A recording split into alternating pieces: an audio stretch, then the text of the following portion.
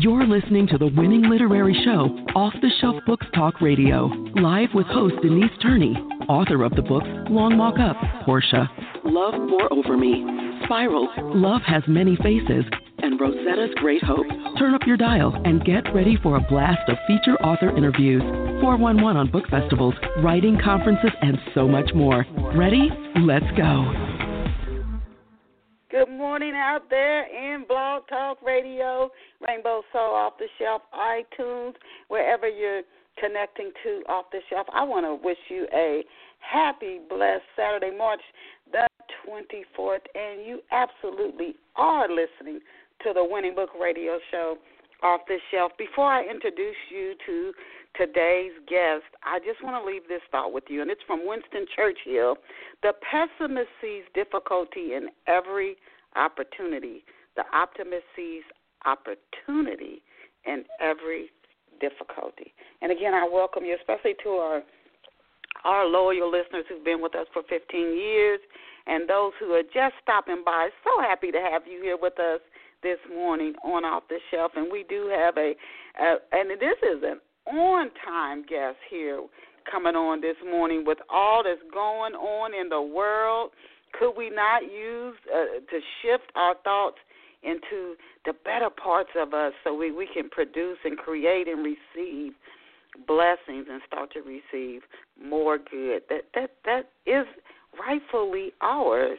But before I introduce to you today's guest, I keep asking you guys, how good of a mystery sleuth are you? Are you good at figuring things out? Because in Love Pour Over Me, there's a lot to figure out. Not only is there something that the one of the major stars of the story, Raymond Clark, he is an outstanding middle distance runner. He's on his way to the Olympics, and he's also very talented academically. But he's raised by a single parent, a father, who stayed when his mother left when he was only 2, at a time when men were not doing that. That's more common today, although women still do it a whole lot more. But back then it was unheard of. But his father had untreated alcoholism, so he's growing up in this home with a man who loved him enough to not leave, but he has this sickness, and he's mean. I mean, the readers do not like the father at the start of the story at all. So Raymond's coming up with this, and he's talented, and he's gifted, and he's a very loving person, but he's got issues now to deal with thanks to his dad. He goes off to college, and he witnesses something, and this is what I was asking if you're a good mystery sleuth. He witnesses something that he seemingly has nothing to do with. I mean, he just got to school. But if you read this story, you'll see how it starts to pull him in. And then he meets Brenda, who is his true soulmate, the love of his life. But how has his relationship growing up impacted his ability to even relate with Brenda? And then there are these 4 friends. And back to the mystery. Is one of the friends involved in the mystery? Is that how he gets pulled into this? If you value relationships, and I mean really, truly value what the blessings they open us up to. They can also drag us down, but the blessings they open us up to. And you like a good mystery, I would stop what I'm doing and get a copy of Love Pour Over Me right now. It's an ebook or in print format. Please get a copy. Treat yourself while you may be quarantined at home, and let me know how you enjoy Love Pour Over Me. And now let us go and meet our very special off-the-shelf guest. And our special guest this morning is Craig Kolvavo. And if I'm saying his name right, I hope he corrects me. Craig is the co-founder of AwesOM Life, a program that he started with his wife, Amy. He loves the outdoors and is an environmental conscious consumer. He works with water.org, and this is an organization founded 25 years ago by actor Matt Damon and Gary White to bring safe water and sanitation solutions to global communities. It might not seem that we need that so much around the world when you're in the United States, but, oh, my goodness, is there a need for that. And just what Michigan went through, Flint, people see just how important it is to have safe, clean water. So we thank him for his work. And Craig is also the author of the book, I Am God in Disguise, So Are You. Please visit Craig online at AwesOMLife.com, AwesOMLife.com. AwesOMLife.com. We are honored to have Craig with us here this morning. I hope I'm picking up the right line. Good morning, Craig. Denise, how are you? Do you hear me I'm doing clearly? good. I hope I'm getting the right line. Good morning. So happy to have you here with us this morning, and what a perfect time to have you on to share your message with our listeners this morning, Craig. The first few questions I'm going to ask you, I ask every guest who comes on the show, just so our listeners can get a little backstory on our guests before I go right into the questions. So to kick it off, Craig, could you please tell off-the-shelf listeners where you grew up and what life was like for you growing up? Oh, sure. First of all, thank you very much for inviting me and allowing me to come on your show and share a little bit of my message with your audience. I greatly appreciate that. And I heard on your intro you said 15 years. Wow, congratulations. Thank you. Yeah. I was born and raised in the Chicagoland area, and as soon as I was old enough to leave, everything in my car and headed south because I hate the cold weather. So anyone who's spent any time in the Windy City knows that those winters can be brutal.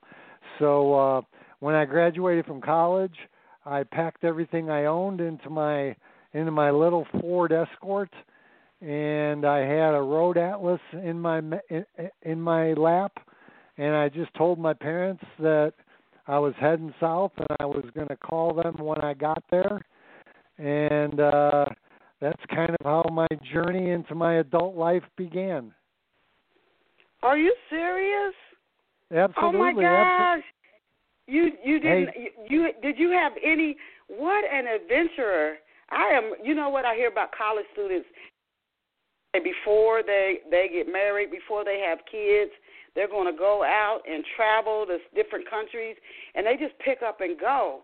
I really, really applaud you for that. Did you have any place in mind, or you just took off driving, heading south? I did. I swear I was just heading for warmer weather, and ironic. It's funny. You can do this when you're that age because most of us don't have any responsibilities. Most people who are just graduating from college aren't married or don't have kids yet. I was lucky that I had a few $1,000s in my pocket, graduation gifts and money from friends and family and relatives. So yeah. If you look at a road map, it's funny. If you look at an atlas, due south of Chicago, if you drive south and just keep going, you're going to dead end into the Gulf of Mexico. And that's what I did. I hit Galveston, Texas. I quickly decided I didn't want to live on an island, so I backed it up about 20, 30 miles to Houston. And I went into this little cantina, this little Mexican taco joint, and I sat at the bar and ordered some tacos, and I was looking at the newspaper at job classified ads, and this is how the universe works, Denise. The bartender came up to me and he started talking, and he asked me, where I was headed, and I told him I was probably going to land in Houston. And he said, well, my roommate just moved out. He said, I have a really nice 2-bedroom, 2-bath townhouse. He said, when were you thinking about moving? And I laughed and I said, well, all my crap is out in my car. And after he got off work, I went and looked at his townhouse and I moved in. Wow. Oh, my gosh. And no surprise that you have gotten to where you are today? As a kid, what did you want to be when you were a kid, when you grew up? What did you dream of being? Well, my dad was a State Farm insurance agent my whole life. Actually, he still is.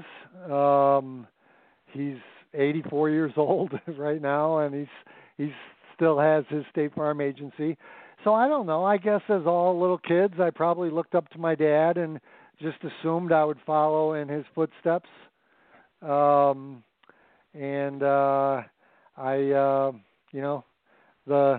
universe had different plans for me. I just kind of followed my intuition and got pulled in some different directions.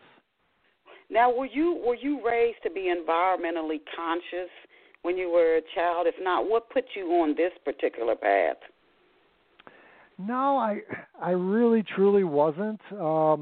It wasn't until I discovered and kind of got more onto my spiritual path and, became more awakened, that I kind of, looked around at the world and realized, hey, you know what, we've only got one planet, and if we don't start taking care of it, it's kind of weird. I've been asked before, Denise, when did I begin my spiritual path? Well, I believe we're all born on our spiritual path, and really probably the real question would be, when do you become aware of your spiritual path? And I was about 30 years old, and so I don't know if that's, I don't know if there's any average, time or age where people start to become more aware. But when, once you discover your divine nature and you start to become more connected to those around you and to your planet, then you'll start to really appreciate things more. And, just the idea of, poisoning the Mother Earth, it soon becomes an absurd notion. And that's really one of the reasons I wrote the book. I look around at the world, and I'm sure that you would agree, and hopefully the listeners would agree. If you turn on the nightly news or look in the newspaper, we need more awakened beings on this planet now. And although I'm optimistic, I do feel a sense of urgency. We see turmoil, whether it's, the political environment we're living in or just the chaos going on worldwide. And I really, really believe that if more people can just turn their sights inward and become a little more aware, a little more awakened, miracles can start to happen, and I think the world can change. You know what? I wanted to ask you this because when I talk to people, and appreciate what you've shared and what you're going to share, Craig. But when I talk to people, this is something when I'm at a worship center, I see this all around me. There's this almost a magical thinking that I think a lot of us fall up under, and I don't know where this comes from. But how do we move beyond the magical thinking that the environment, our relationships, communities, some people are that way with their money or their health. It's just this magical thinking that things will just magically take care of themselves. And no matter what I do, it's just gonna magically. I mean, faith and trust are different, but this magical thinking that I can eat anything and it will produce no negative effect. I can litter, I can do whatever, and this earth will just stay. It'll just stay fine. This magical thinking. I don't know where it comes from, but how can we move away from that? Right. Well, I believe, and I totally understand what you're saying, because during our early development, and again, I can't put an age on this, saying, well, by the time you're 27, it doesn't work like that. But during some of the first stages of our development in life, and I kind of outline, 6 different stages that in hindsight, I see that we go through during the unconscious stages of life when we're really unaware that the spiritual path even exists. We go through the school of life, and the school of life can be brutal. And during this phase is when we think, like you just said, we think there's no negative, ramifications to our actions. We litter, we pollute, and that includes not only our external world, but ourselves, our bodies. And, we can eat crap food, we can smoke cigarettes, we can, I was a mess when I was young. I was using and abusing drugs and alcohol. So the school of life in a mystical sense, Denise, pain in a way is good because it leads us, it's kind of a guidepost. I believe that all pain and suffering that we see in the external world and that we feel internally is caused by our disconnection, our disconnection from the divine part of our nature. And as long as we're unaware and we're disconnected from that part of ourselves, we're going to kind of be bumping along through the world. And, I mentioned the school of life, the school of life every single day is going to be giving us lessons and tests. And again, like any school, if we ignore our lessons and we don't look for the meaning and we don't look for the wisdom in the lessons, the tests are going to become more and more difficult and more and more and they become more painful. I mean, the universe is really a friendly, loving place, and it wants us all to succeed. So in the beginning, these lessons are very, very gentle. We might get just a little gentle poke from the universe and that tells us, hey, look, you're going the wrong way.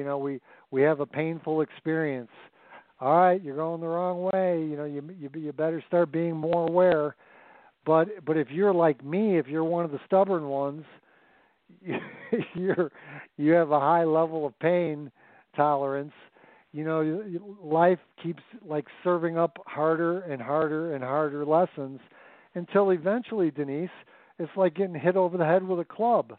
And then finally, we find ourselves sick or with some kind of disease or ailment or maybe we're obese or we're, whatever you talk about, poor diet or poor eating habits.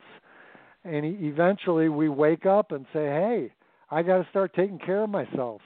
Or we look around the planet and we hear, global warming and, we watch on the news, how temperatures are rising and the world is changing and we think, what, it's time to start making changes.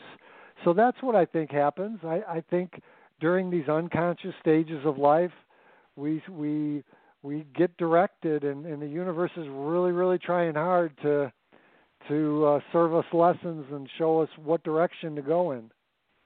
Did that answer your question? Yes, and so we do learn that we have a role to play in this magical thinking. That it's just going to work out. I remember when I was a kid, I threw some trash. I was riding in the car with my paternal grandparents, and I threw some garbage out the door. And my grandparents were like, what did you do that for? And who do you think is going to pick that up? And I said, well, the people who clean. They said, no, don't ever do that again. Who do you think is supposed to pick it up? So just this thinking of it'll be taken care of instead of I guess, I don't know if it's a lack of feeling our own power that, no, you do it.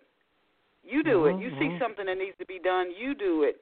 Can you share with us a synopsis for I Am God in Disguise, So Are You? For our listeners who this is their very first time hearing of the book, I Am God in Disguise, So Are You, can you just tell them, give them a brief overview of what the book is about? Sure. if I can, I'd like to first just touch on the title briefly. I think every author, deep down wants their book title or their book cover to be bold or to be eye-catching. And I'm a little bit surprised on occasion when I hear my book title being described as being controversial.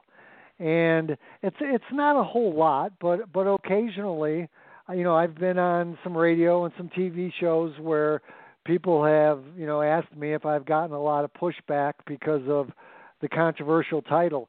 And Denise, really this message that we are all gods, it's not exactly a New Age message. I have found these teachings in the Hindu scriptures, which are thousands of years old, in Buddhism, and even in the Bible. I've had some of my readers email me recently, and I'll be honest, I'm not the most religious guy there is, so I'm kind of excited when people email me this kind of stuff. I've got a couple of Bible quotes I want to share with you just real quick. This is one of my favorites. A reader sent me just maybe a month ago. I am in the Father, and the Father is in me. The words I say, I do not speak of my own authority. Rather, it's the Father living in me, doing his work. Whoever believes in me will also do the work that I am doing. Boy, if that doesn't say I am God in disguise, so are you, I don't know what does. So my point is, this should not be controversial. If anyone is turned off, by the book title, I promise you, this is not, these teachings go way back, and it might help if I explain how I define God, just briefly. I see God as my life force, more or less a vibrating energy that animates every cell in my body. And Denise, this energy not only flows through me, it flows through all of creation. I see this energy as what connects us all. And people will ask, well then, if that's God, what's the soul? So I see soul is our individual reflection of that energy. If you saw God as being this big, huge, all-encompassing ocean of energy, and we take like an eyedropper full of that ocean water, and we deposit that water into every single newborn baby, that is the soul. And to carry that metaphor, a little bit further, when these bodies grow old and wear out and reach the end of their physical lifetime, and that'll happen to all of us, as we learn in physics, energy can never be destroyed. So those drops of water that I talk about, they just change form. So when these bodies perish and their time is done on this earth, that energy will be evaporated, more or less returns to source. And when it rains, the way I like to look at it, when it rains, it returns back to the ocean. So I don't know. That's the way I see God, and that's my definition of God and energy. So when I say I am God in disguise, that's the God I'm talking about. I'm not talking about the old-fashioned, Old Testament God that's, sitting in a throne up in the sky somewhere, who's an external, judgmental God. So I just wanted to make that clear with everyone. In addition, the title of my book really perfectly reflects my philosophy on life, that life is meant to be a fun, exciting adventure. And what could be more fun and exciting than to be a supernatural being in disguise on a covert mission. So, that kind of boils down the title of the book anyway. Can I? Okay. Do you mind if I just kind of briefly give you, what my message is in a nutshell? Sure. I want to get an overview of the book for our listeners. Please do. Okay, fantastic. So Denise, I believe we're all born into this world as a body and a soul, and both entities are equally important for this adventure. And actually, the way I see birth, I feel like at birth we're being pulled from an invisible world of pure energy, pure spirit, into this world of form. I mean, even doctors will tell you that somewhere between the 22nd and the 30th day, that's after conception, that this spark of life, this energy just appears from nowhere. And, they often refer to it as the heartbeat, but in reality, at the 22nd day after conception, the heart's not even formed. So in my opinion, this spark of life, this is soul, this is spirit entering the body. For those of you who are waiting for the second coming, this is it. This is what I believe is the second coming. There's a mystic, a philosopher. His name was Teilhard de Chardin, and he was actually a Jesuit priest who lived back, 70 or 80 years ago, the early 1900s. And one of his favorite quotes, or one of his famous quotes, was, "We are spiritual beings having human experience." So that's kind of how I believe our life begins on this planet. Anyway, somewhere during our early development, our soul, or our divine part of our nature, voluntarily goes into hibernation. And we kind of develop, Denise, temporary amnesia, and we forget about that divine part of ourselves. And we shouldn't feel guilty. We shouldn't beat ourselves up. This is all part of a master plan. And I totally believe that the universe doesn't make mistakes. And actually, I printed just a short little excerpt from the book that I really think describes this really, really well. And it goes like this. As we transition from the world of spirit to the world of form, we find ourselves in a very strange place. As spiritual beings having this human experience, we feel fear for the first time. Primal fear leads to the creation of our bodyguard, who will become our loyal partner for years to come. Our true self must step aside for this portion of our adventure. This sleeping giant will become a distant memory. This temporary amnesia is necessary during this phase of our journey. The sleeping giant will awaken when the time is right, but for now we have much to learn. So Denise, what I'm saying is forgetting our divine nature is a necessary part of our evolution, but so is remembering. So that's kind of how the book starts, and that leads us into the school of life. Now, how does your book, Craig, I Am God in Disguise, So Are You, how does it differ from other books in the genre? Well, the biggest thing, my goal was to simplify and demystify the spiritual path, and I've been a seeker for decades, and I don't know, have you been down that aisle at Barnes & Noble, the one that's entitled Spirituality, Self-Help, Religion? Yes. Well, I have personally, for 20 years, I have worn out the carpet in that aisle, and I can't tell you how I've read hundreds of those books, and so many of them are, at least to me, this is just, I can only speak for myself, I found them to be very, very complex.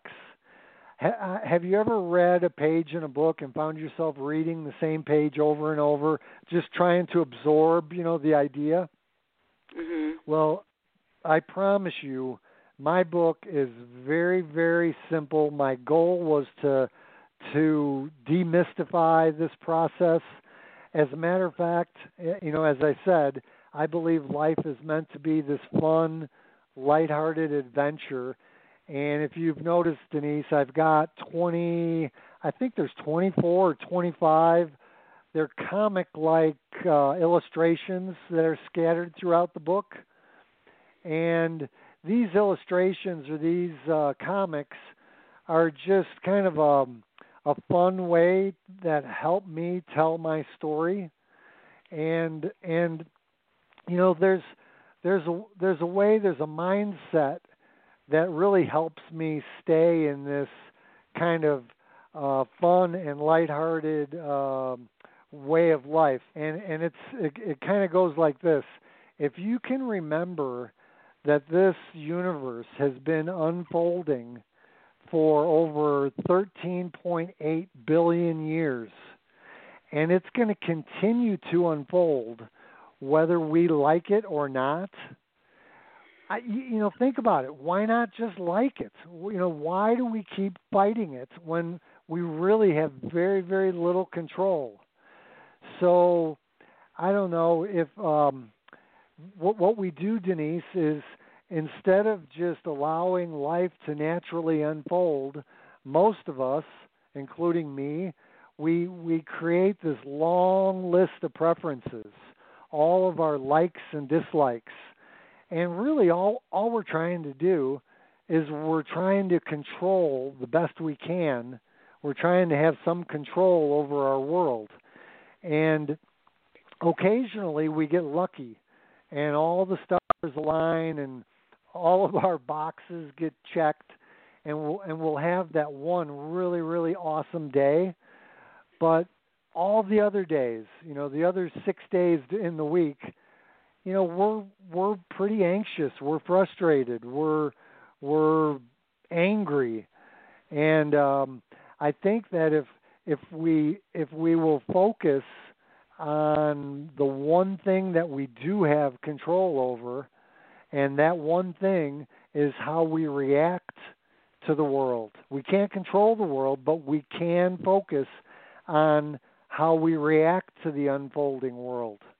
Have you heard that Buddhist doctrine that teaches all of life is suffering? And no.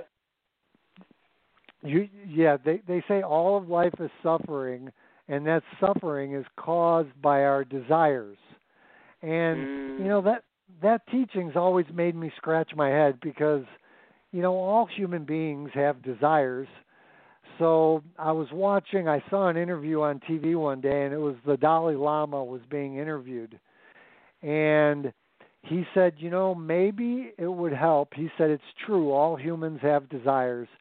He said, maybe it would help if we substitute the word dissatisfaction instead of desire. So that was kind of an aha moment for me, because when I substitute the word dissatisfaction, all of life is suffering caused by our dissatisfaction, that made a little bit more sense. So if you think about it, what are we dissatisfied with? We're dissatisfied with what is. We are just we're kicking and screaming and fighting, Denise, every single day with this unfolding world. One of my favorite authors is a guy named Michael Singer, and he wrote this great book called Untethered Soul. What he talks about, he says that we should live every moment of every day as if it's a magnificent surprise party. And he says live like, have a childlike joy and excitement and wonder for what's coming next. And my wife and I, we went and saw him speak in person. He gave a little talk about his book, and when he talked about having this kind of surprise party, life, my wife and I looked at each other on our drive home, and we're like, "Hey, let's try it. Let's try to live life." No. So I'm not kidding. So we had this little inside joke between the two of us, and we still, to this day, this was a year and a half ago. To this day, we still do it. And when things are unfolding, especially during challenging times, when things happen that we can say are bad or things we didn't really expect, it's our inside joke. We race to see who's going to be the first one to yell surprise. And don't get me wrong, Denise. It's not all rainbows and butterflies. I mean, sometimes we're laughing, but sometimes we're crying. And I've had people ask, okay, so that means you're submissive, or does that mean you're passive? And really, the opposite is true. When you're coming from a place where you're not attached to one specific outcome, when you're coming from that place where you're just waiting for life to unfold, and you've got this childlike joy and wonder, and you're not attached to a specific outcome, that is a powerful place to be in. Do you know what I'm saying? Mhm. Mhm. But and this I was going to ask you. So if we're spirit, and why would we? You answered it partly when you said, the giant has to. We have to remember, but almost for some reason feel separate. I don't think that's a need. I actually think we're supposed to be healing that separation, that belief, because it's not real. But why would we, if we're spirit, why would we, and maybe none of us has the answer to this question, but why would we come into this world where there already are in this world by the time we get here? There are rules set up, there are traditions set up, and it was, I can't think of his name right now, he passed, Wayne Dyer. He said, to really get to where you want to be, if a dream born in you, you just notice it maybe when you're a kid. There's this dream to be, to paint, to do whatever. There's just this dream, and you can't get rid of it no matter what.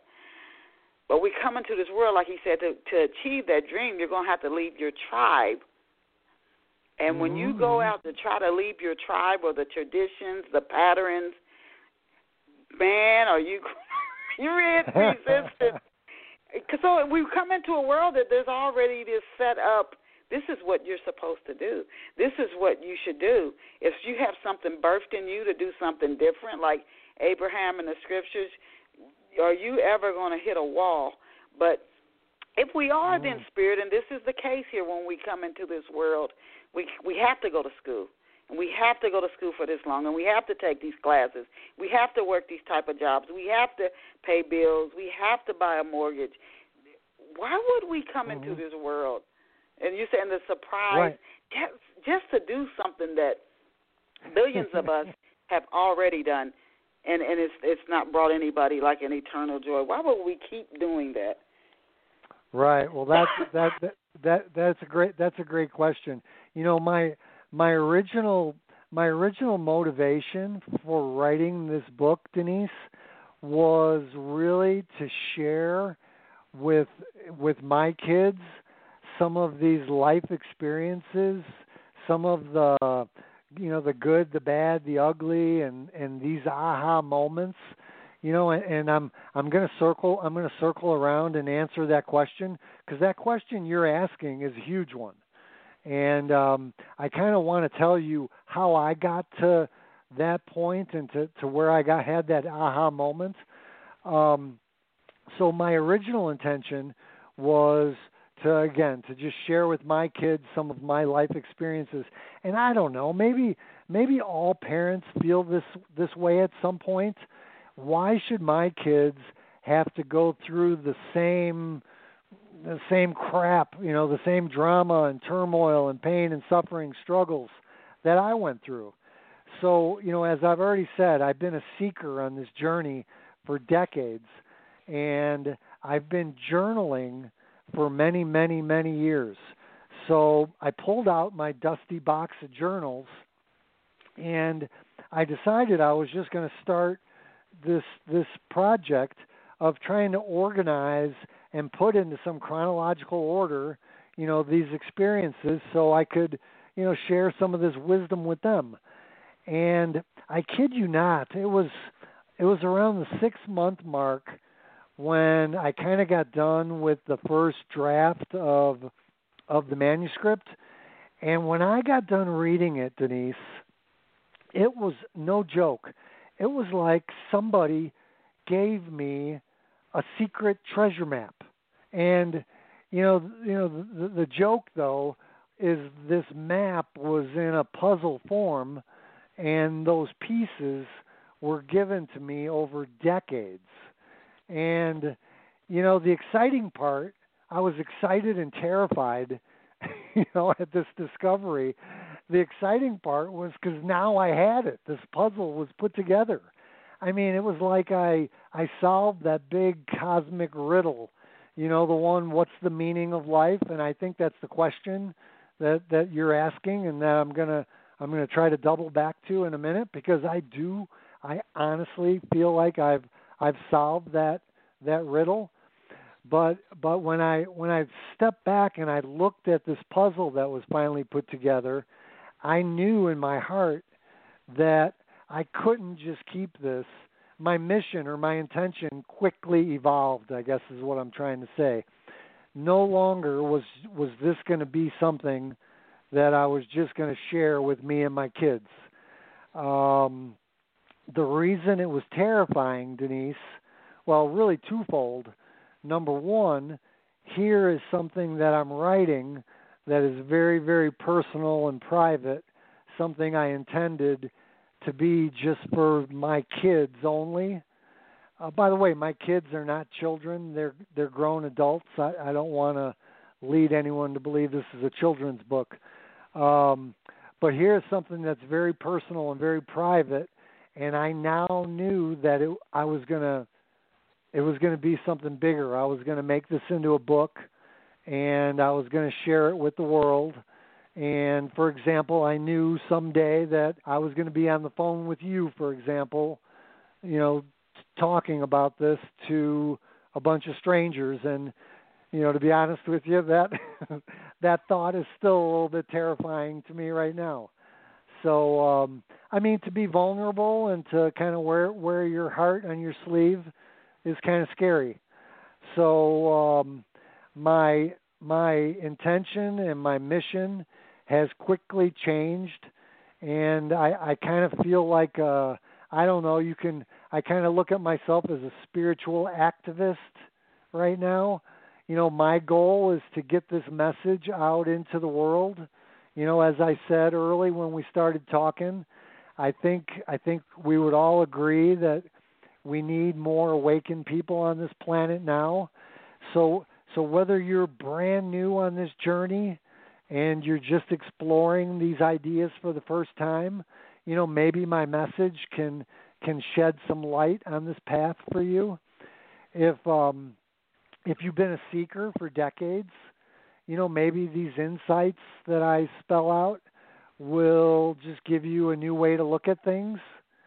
Or heck, if even better, if I'm preaching to the choir, if your listeners, Denise, have been on this path for a long time, and they've already discovered their divine nature, and they've already been on this path, well, that's fantastic, because we need to all work together. We need to inspire others on this path.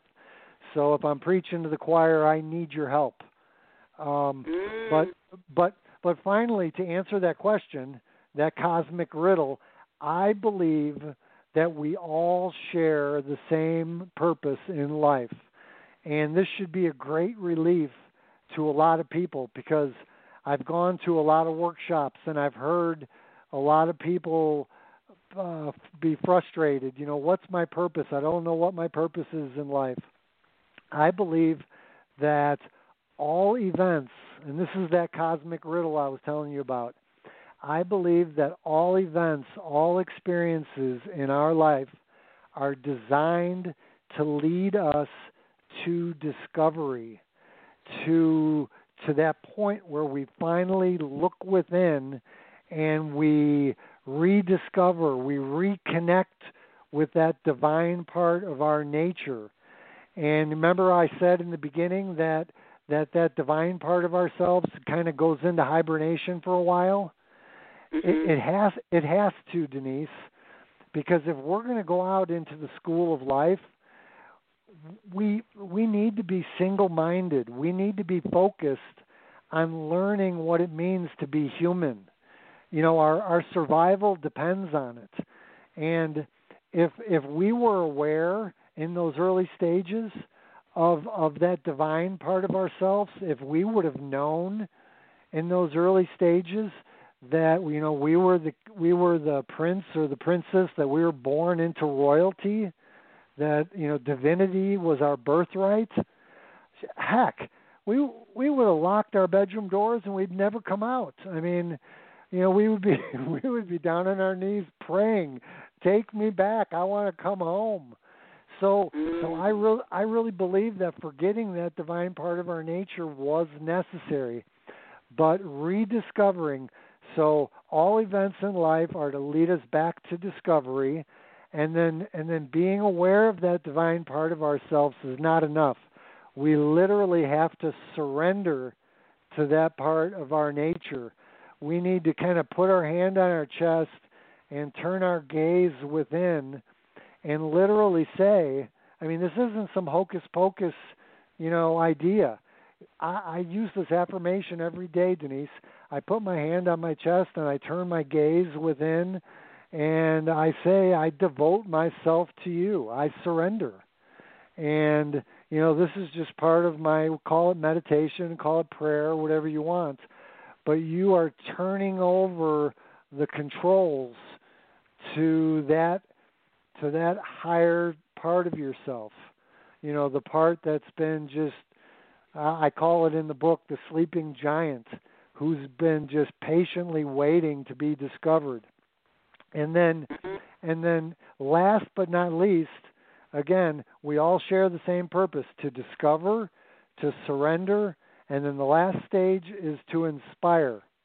And what I mean by that is, after you discover and surrender, the sky is not going to open up and just suck you up into the sky. As cool as that might be, that's not going to happen. After you discover and surrender, we've got work to do. And this is where the fun begins. This is where the magic begins. And this is why I say in the book title, You Are God in Disguise. We are on a covert mission, and we get to inspire others on this path. And the reason I say in disguise or on a covert mission is because the fact is, Denise, not everybody is going to be like you and is going to want to start a podcast or write a book, you know, talking about love and talking about, you know, your divine nature, or, you know, coming on the air and talking about the spiritual path. You know, it's scary. You know, it's a very vulnerable place to be. However, you could be on a covert mission. I mean, can you imagine if we had millions of people in disguise on a covert mission? You know, and it starts, you know, at the dinner table. It starts, you know, in your house, under your roof. You can lead by example. And trust me, Denise, when you start to change, people are always watching you, especially when they start to see positive changes happening in you. So it happens first at home, and that could spread to your neighbors, to your friends, to your extended family. That can extend to your family, or to your community rather, and then outward, you know, into bigger and bigger circles. It's kind of like throwing a pebble into the pond, you know, that circle of influence. So that's why I say you're God in disguise, and you get to be on this covert mission in disguise.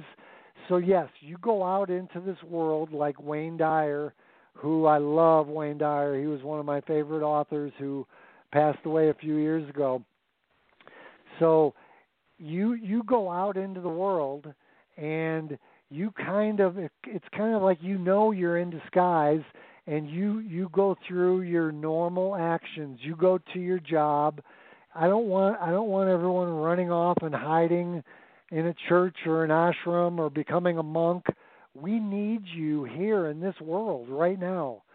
So go to your job, go to your workplace, and be in disguise and be this person who is spreading this, high vibration, this loving energy to others. And, that's the message. And I'm very specific in the book about different ways of doing that. And thank you for sharing that. I wanted to ask you, we have about 10 minutes left in the show, but what is the epic battle? You talk about the epic battle in the book, and is there a time in our physical experience when this battle generally kicks off, and are there signs that we know we're actually engaged in this epic battle? Yeah, that's a great question. So for me, that was the hardest stage in this development. I talk about all of us, that, I feel like I've solved that cosmic riddle where, our purpose is to discover, surrender, and then inspire. Well, unfortunately, the phase between discovery and surrender, to get from discovery to surrender, Denise, is where the epic battle lies.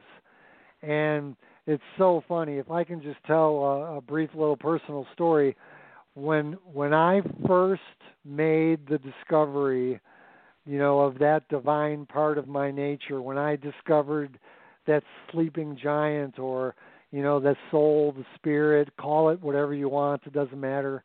I was about 32 years old, and I had met some friends who were kind of into the spirituality.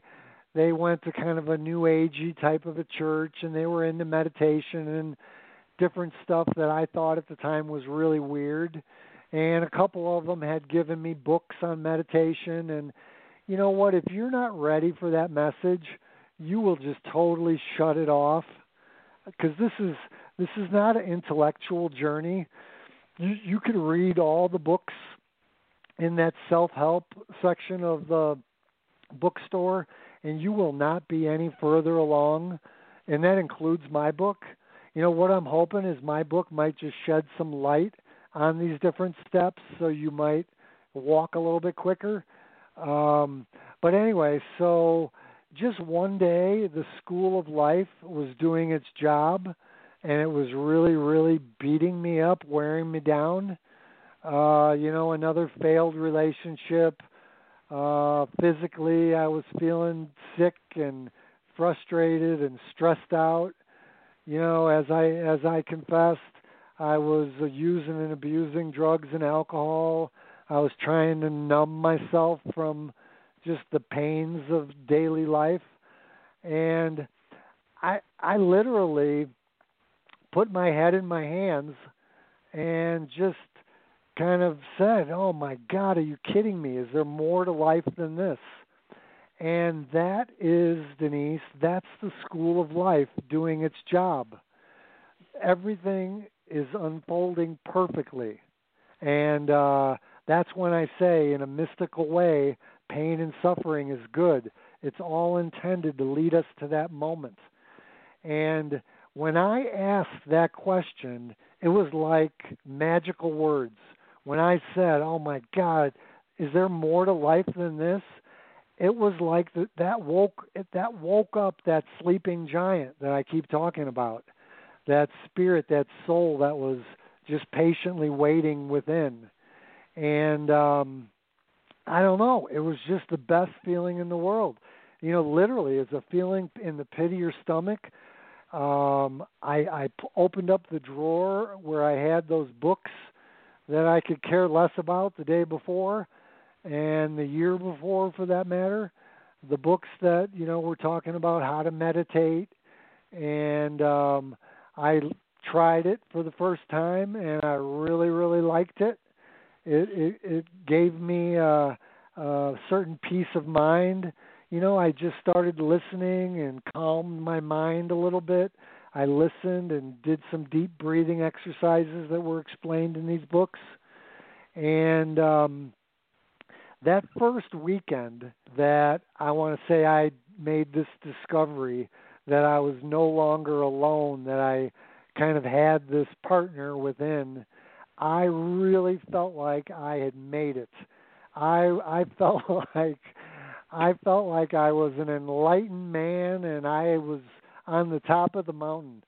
And it didn't take long. Within about 24, maybe 48 hours, I got pulled back to reality, and my bodyguard or my ego, whatever you want to call it, my separate self, the part of me that's been with me for those first 32 years, quickly came to the surface and said, hey, wait 1 second.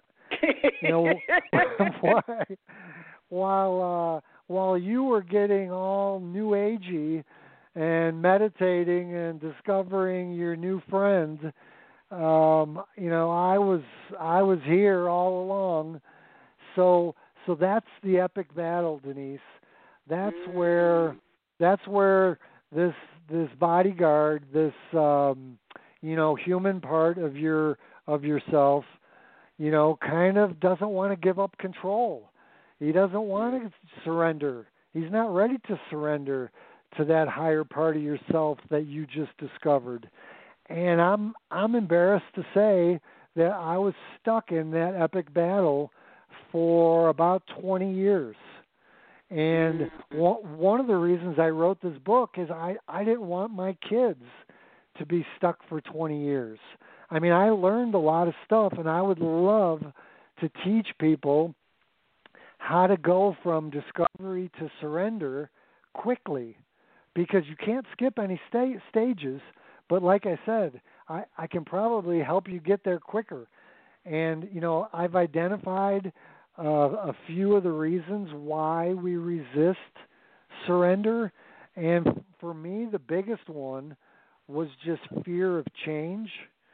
I don't know, it's kind of scary to just jump headfirst into something new like that.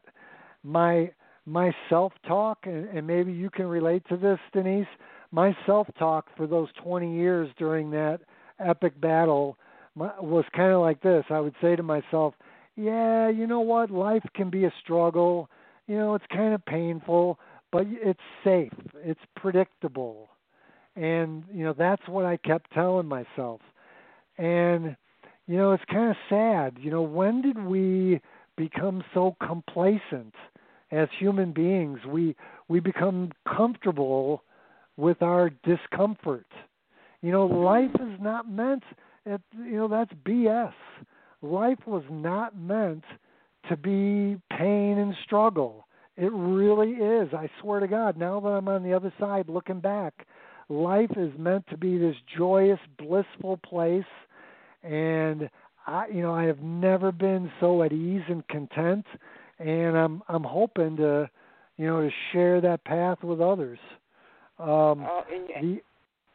go ahead. I'm sorry. I we thank you. I could go. I love what you're sharing, but we're coming to near the end of the hour. I love everything that you shared in the show. But before we go, I definitely want to ask you about this. Can you tell us about water.org? I see you're donating like 100% of the ebook proceeds to water.org.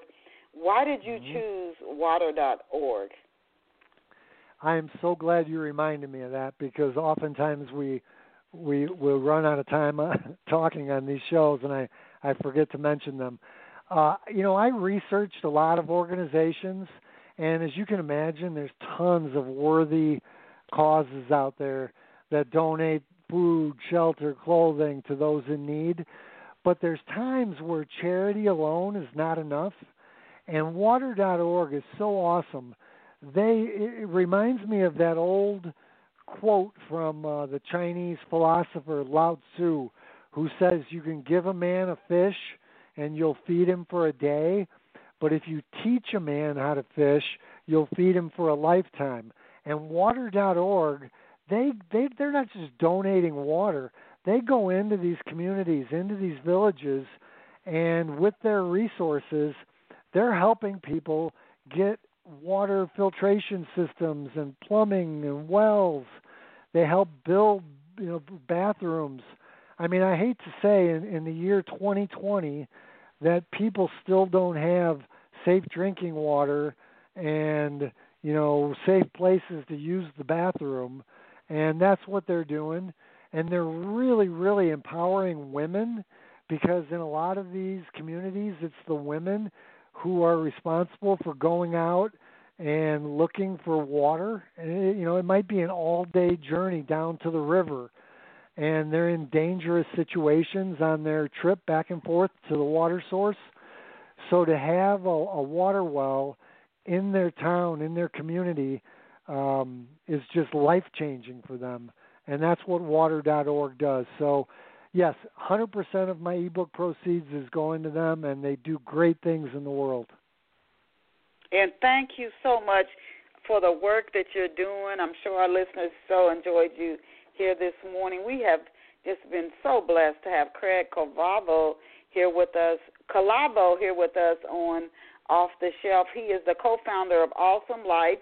It's a program that he started with his wife, Amy, and he is also the author of the book, I Am God in Disguise, So Are You, and he is a supporter where he's given 100% of his ebook proceeds to water.org, which we just discussed. And water.org is an organization that was founded 25 years ago by actor Matt Damon and Gary White to bring safe water and sanitation solutions to global communities. I really encourage you to visit Craig online at AwesOMLife.com.